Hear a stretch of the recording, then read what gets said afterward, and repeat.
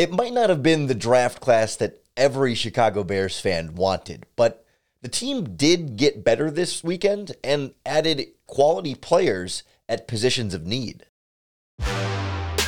You are Locked On Bears, your daily Chicago Bears podcast. Part of the Locked On Podcast Network, your team every day. This is Locked On Bears, and I'm your host, Lauren Cox. I'm here to bring you your daily, in-depth Chicago Bears news and analysis. You can follow me on Twitter at CoxSports1. You can follow the podcast on Twitter at Locked On Bears. You can like Locked On Bears on Facebook and join the Locked On Bears Facebook group for even more Bears talk. Thanks for making Locked On Bears your first listen today. Today's episode is brought to you by our friends at BetOnline. BetOnline has you covered this season with more props, odds, and lines than ever before. BetOnline, where the game starts. On the show today, we break down this Bears draft class. A whole lot of wheeling and dealing on day 3. Some impact players brought in on day 2, but still kind of leaving this feeling of like still not getting as many players around Justin Fields as possible. But we'll kind of talk about how you draw the line here of evaluating the draft class versus evaluating the state of the roster. We'll kind of look also at, okay, if not the guys they had taken in that second round, let's look at who was available at each spot and what some of the potential alternatives were and try and get into maybe some of Ryan Poles' thought process there. And then we'll kind of wrap up with a look at some of the day 3 guys and where the impacts could be with 4 offensive linemen and some guys that are really intriguing if nothing else. But I want to start with this draft class as a whole and sort of the bigger picture, I guess to some extent with the first few picks, right? There's that sour taste for a lot of Bears fans and people on Twitter that say, the Bears still didn't do a lot and enough to build around Justin Fields, right? They're using those 2 second-round picks on defense and not on wide receiver and offensive line and other things that are more closely tied to the quarterback. And that's a fair criticism of this Bears roster, no doubt. It's still a relatively weak wide receiving core and a relatively weak offensive line that both added draft picks, we should mention, but just not those quite full impact guys that you were maybe looking for or hoping for with those second round picks. But I think separately from that, this still looks like and is a good draft class by all means from what the Bears did.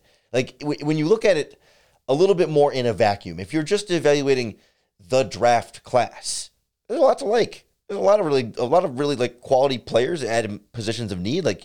You got your starting safety, you got your starting cornerback, you added a slot receiver who maybe can do some outside stuff, is good with the ball in his hands after the catch. You added some great depth on the offensive line. There's an intriguing pass rusher. You got a punter in at the end there too, and now of course undrafted free agency, adding quite a few more players in this mix as well. But otherwise, it's a pretty good draft class. This is they got the cornerback Kyler Gordon was projected to either go around that range or even potentially a little bit earlier, borderline first round corner who's going to step in and be that starter opposite Jalen Johnson and give you your sort of bookend outside cornerbacks for the foreseeable future. And there's a lot to like about the physical tools that Kyler Gordon brings, ball skills. Maybe he needs a little bit of coaching up and rough around the edges in that regard, but that's sort of the theme of the types of players the Bears pursued this season. But of course, a massive need at cornerback. And it's you can criticize them all you want, and very legitimately, for not having put enough around Justin Fields. But had they used, the first two second-round picks on a wide receiver and offensive lineman, for example, and you had this big hole at cornerback with just another late-round day 3 type player plugged in there, there'd be criticism there. It's this secondary would be terrible if you didn't have Kyler Gordon and Jaquan Brisker in there in those spots. You could very strongly make the argument that yes, I would rather have better around Fields and have bigger question marks in the secondary than I would, better secondary and bigger question marks around Justin Fields in terms of importance to this team. That's fine, but I think you can say I think these two things can be true at the same time. That Bears got some really good players and good value at good spots at positions of need, and this is on paper after draft day, a draft class that you can feel good about in terms of the quality and frequency and volume of talent that the Bears were able to acquire. And they still need to do more around Justin Fields and have not properly surrounded Justin Fields with talent. Like, I think these things can be true at the same time. And I think too often we're sort of like saying, well, who cares what the draft class is good because this. It's like, well, no, let's wait a minute. Let's make sure that we recognize too that like this is a draft class to be excited about, because Jaquan Brisker could be a great box safety to kind of come down with some versatility to cover on the back end. Again, moves pretty well. Still got a wide receiver in that third round, and then a bunch of offensive linemen late in the draft that, yes, 6th and 7th round picks, chances are relatively low for any of them individually to become stars in the NFL. But when you take 7 swings at the fence, or 8 day 3 picks and 6 picks in round 6 and 7, those are all lottery ticket type picks, right?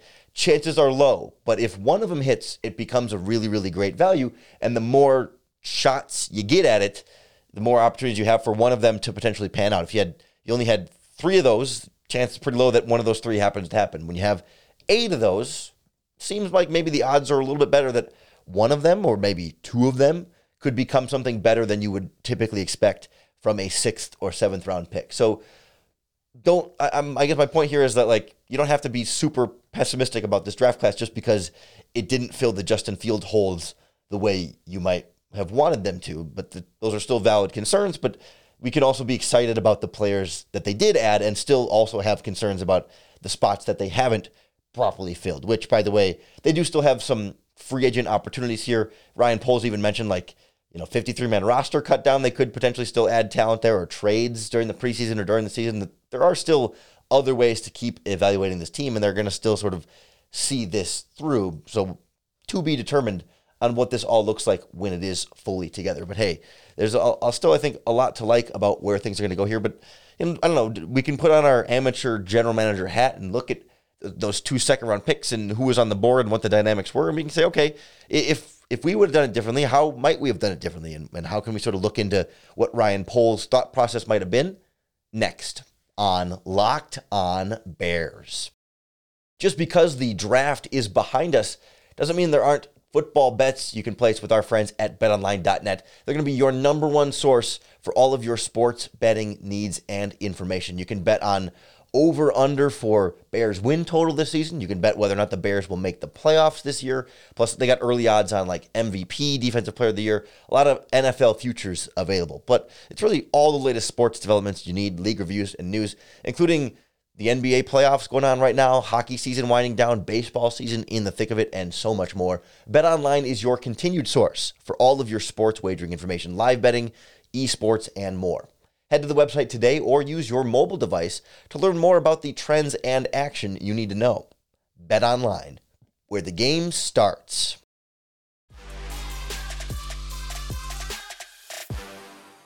When the Bears were on the clock at 39, I think all of us had some kind of idea of who we would have wanted them to take with that first pick. And I don't know that Kyler Gordon was at the top of everybody's list, but he was certainly in that conversation and a good value there and a really good fit and all those different things. Like we talked about, there's a lot to like about Kyler Gordon. But, as those sort of picks were coming off, you get to 39 and a decent number of those wide receivers, for example, that we had sort of been eyeing and talking about and talking on and looking at how and when and where they might fit for the Bears, were still available at that spot, and they go cornerback. But okay, you've got the second round pick 8 picks later, or do the math there for me, 9 picks later, and still 9 picks later, a couple of wide receivers come off the board in between. Wan'Dale Robinson goes to the Giants at 43. John Mechie goes to the Texans at 44. And then you get all the way to 48, and you still have George Pickens, Alec Pierce, and Sky Moore among the wide receivers still on the board at that spot, and the Bears opt to go safety there. But I can't help but look at the way it played out and the way teams seemed to view these wide receivers, and wonder if there wasn't more of a divide between maybe our view of these receivers and our desire for these receivers compared to NFL teams' desires and views of these wide receivers. Because yes, like the Packers take Christian Watson at 34, right, at the top of the second round. They trade up for Christian Watson at 34 because clearly they saw him as the guy they felt like they had to have. And they just certainly didn't trust him to fall as far down as where they were picking him and felt like they had to jump all the way up there to go up and get him. But then from there, like when we talked about the Bears' options in the second round, and the ones we might be interested in at wide receiver, we talked about George Pickens, we talked about Sky Moore, and we talked a little bit about Alec Pierce, but not so much immediately in that like 39 quite type spot. And yet, there were 3 other wide receivers taken after Watson before Pickens, Pierce, and Moore went right after each other 3 in a row to the Steelers, Colts, and Chiefs at 52, 53, and 54. The Giants took Wan'Dale Robinson at 43, John Mechie at 44 to the Houston, and then the Patriots took Tyquan Thornton at 50. And it just strikes me there that like 3 teams took 3 different wide receivers that were all sort of outside of that group, that tier of receivers that we had in the Bears range. And so I just can't help but wonder, it's like, it's not, I just get the impression, right? It's not just like Ryan Poles specifically didn't value those receivers as highly, but other teams did, right? I mean, it's not that it was like that far down, but it was another, 7 picks or so after the Bears picked Brisker, right? After the Bears' second round pick. Yes, they could have traded down there, potentially still gotten one of those wide receivers. And honestly, I think that's kind of, if I could try and find the optimum outcome, I think among the 2 second-round picks, safety was the lesser need compared to cornerback. I like Brisker a lot, and I think he's a good pick, and I think it'll be a good fit next to Eddie Jackson and made the secondary a lot better. But, like, I was warming up to the idea of, like, Cruikshank and DeAndre Houston Carson kind of competing with that. Plus, in free agency, you could still re-sign Gibson. He's still a free agent. There's still some other veterans out there that you could fill that safety need a little bit more easily there. And I would have, and of course, this is all hindsight 2020. Ryan Poles had no idea when these wide receivers would come off the board. And that's part of the other point here that we'll get to in a second. But like, if you could fully hindsight this, I don't mind staying at 39 and taking Gordon or, whatever you want to do there. But at 48, you could have traded down anywhere in the next 4 slots, or I guess you could have traded down from 39 too. I mean, either direction. Trade into that early 50s range, and I would have been happy landing any of Pickens, Pierce, or Moore in that spot, and then picking up, whatever day 3 pick you get for that move down, a 4th-round pick or maybe a 5th-round pick or something in there. And that was the bigger surprise for me in this draft, is that they didn't trade down from either of those 2nd-round spots or that 3rd-round spot. The trade downs didn't happen until day 3 of this draft. But I think for Ryan Poles, he was so much less focused on, okay, I have to get a wide receiver. Let me move around in the draft to where I'm still getting good value for that wide receiver or offensive line, right? He was not as worried about like position, and more just said, let me get the best players for my football team, because this Bears team is not a wide receiver away. It's not an offensive lineman away. Like the Green Bay Packers felt like they're pretty close to a wide receiver away from being, to the Super Bowl or wherever their aspirations are going to be this season. I mean, yes, they're more than a wide receiver away, but no team is truly one player away, but that's sort of the feeling, right? It's like, oh, if they just add this, then they can overcome the rest. And the Packers felt like one of those teams that like, okay, we they missed out on all the receivers in the 1st round because there was a huge run of them in the top 20. And so they felt like, okay, early 2nd round, we need a wide receiver. This is like the missing piece, or the biggest missing piece for our team that we feel like can put us over the top. And the Chicago Bears are not in that position. It's not to say that they don't have a big need there and that it wouldn't be very helpful and important to the team, but they're also in a spot where they had so many needs and so many spots where you just need to add the best young talent you possibly can to your roster. And so, they took the cornerback and the safety that they feel like are those big-time difference makers, players that they think can be difference makers and playmakers on that side of the ball. And Poles kind of hinted, we'll hear from Poles later this week, he kind of hinted that he didn't say anybody by name and didn't necessarily say the position by name, but he kind of hinted that like in the 2nd round at that spot, he kind of hinted that he didn't really see other guys at those other positions that can kind of make the type of impact that the cornerback and the safety can make. Sort of implying that maybe, he not that he didn't like the wide receivers, but didn't feel like they were as potentially special and dynamic as the defensive backs that they did take in that range. And so if as a general manager, you don't think Pickens and Pierce and Moore are quite that game-changing, and maybe they're a little bit lower on your board, then from there, how much of a gap is there between those three and Velus Jones, who they took in the third round, right? I mean, if you're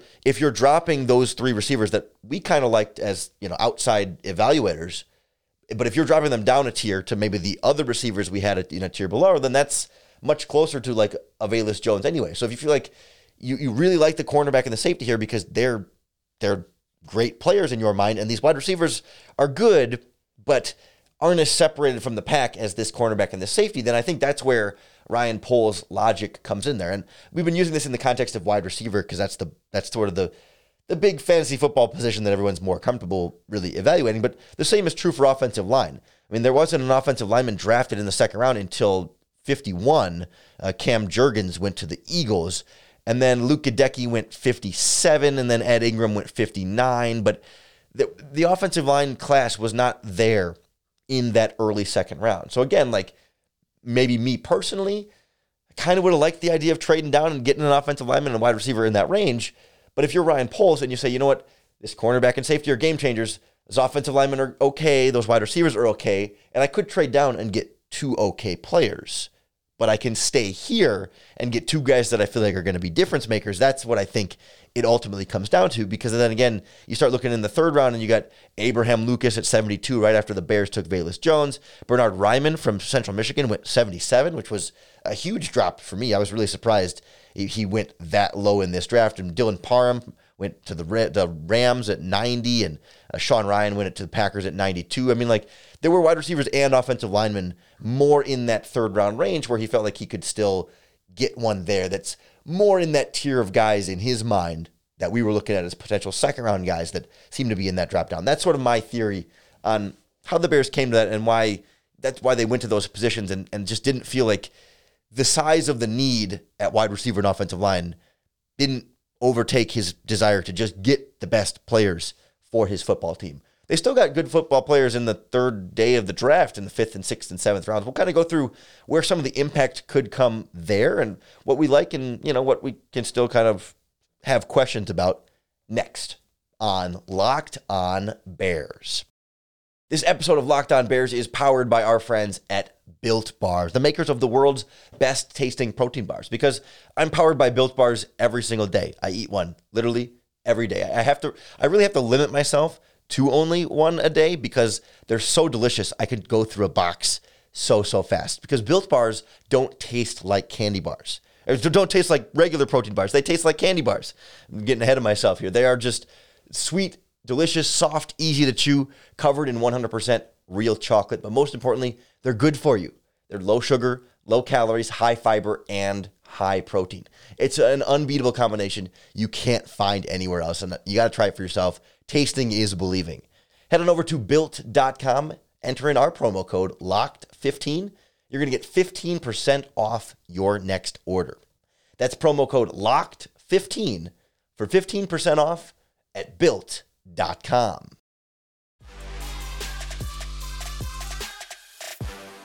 The Bears somehow went from a handful of day 3 picks to a bunch of day 3 picks. I think it went from 3 to 8 was how they turned it, because they started the draft with 6 picks and finished with 11. So the math there would add 5. Yeah, I think that adds up for me.